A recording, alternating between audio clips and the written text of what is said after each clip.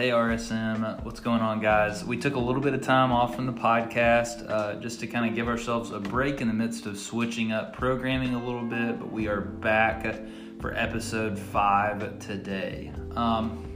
So the quote that we have for you is one of my favorite quotes of all time, and it comes from one of my favorite pastors of all time, so much so that I named my child after him, at least his middle name.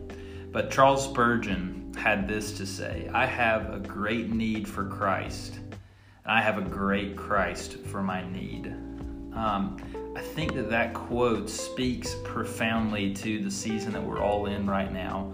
All of us, no matter who we are, have a deep, unending need for Christ to be in the midst of our situation as we currently are facing just one of the most insane times of all of history, at least for those of us who have lived up to this point. And so I think that it's so important for us to understand that we have a great need for Christ, but Christ fills that need completely. And then the scripture that I wanted to give to us today, I think goes along perfectly with this, and you're probably going to be familiar with it, but it's Psalm 23. So Psalm 23 says this: "The Lord is my shepherd, I shall not want. He makes me lie down in green pastures. He leads me beside still waters. He restores my soul. He leads me in paths of righteousness for his name's sake. Even though I walk through the valley of the shadow of death, I will fear no evil, for you are with me. Your rod and your staff, they comfort me. You prepare a table before me in the presence of my enemies. You anoint my head with oil, my cup overflows. Surely goodness and mercy shall follow me all the days of my life, and I shall dwell in the house of the Lord forever." This is a psalm of David that's written with incredible confidence in the God that David served. And so we see at the very beginning of this that the Lord is his shepherd. He's leading David that he will not want for anything. God will provide all the things that he needs. He's going to lead him in paths of righteousness. Even if he walks through the valley of the shadow of death, he has nothing to fear. Guys, this is the great God who is present for our great need. And so would you join me as we pray this prayer together as we go throughout our day? God, we just pray that you would fill the great need that we have. God, you are our shepherd. We do not want for anything. And so, God, help us to rely and to lean back into your goodness and your provision for us. God, we pray that even as we walk through uncertain times, that we wouldn't have fear, but a spirit that is renewed daily by you.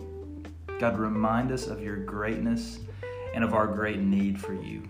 We ask all of this in your Son's name. Amen. And hey, for our action step today, here's something that I want you to do. I want you guys to just, again, go outside. Go spend some time in creation. I know that we've already done it like this before, but I think there's no better way to see the greatness of God than when we're standing in his great creation. Like, we look around and we see just how big God is. And so what I want you to do is, again, take one of these pictures, tag it with the Unplugged RSM if you'd like. Tag us in it if you're going to post it to Instagram with it, because we would love to be able to share that back with our community. But if you don't have the ability to go outside, if your parents are kind of paranoid about it, then go find a picture of a time when you've been outside before, something that's just it's so big that it just kind of dwarfed every feeling of fear or uncertainty or anxiety that you had, and you just got to be in the midst of God's grand creation. Post that up, tag us in it. We'd love to share that back.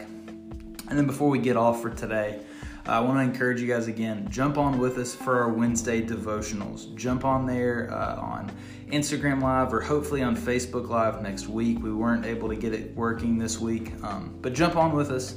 Study through the book of Philippians with us on Wednesday nights as we go throughout this time. And then again, jump on for those O groups. We would love to just chat with you, to hear about your life, to see how we can be praying for you, to listen to happy crappies, whatever it is. We want to be there for you during this season. We love you, RSM, and we can't wait to be with you again. But until next time, we'll see you guys. Peace.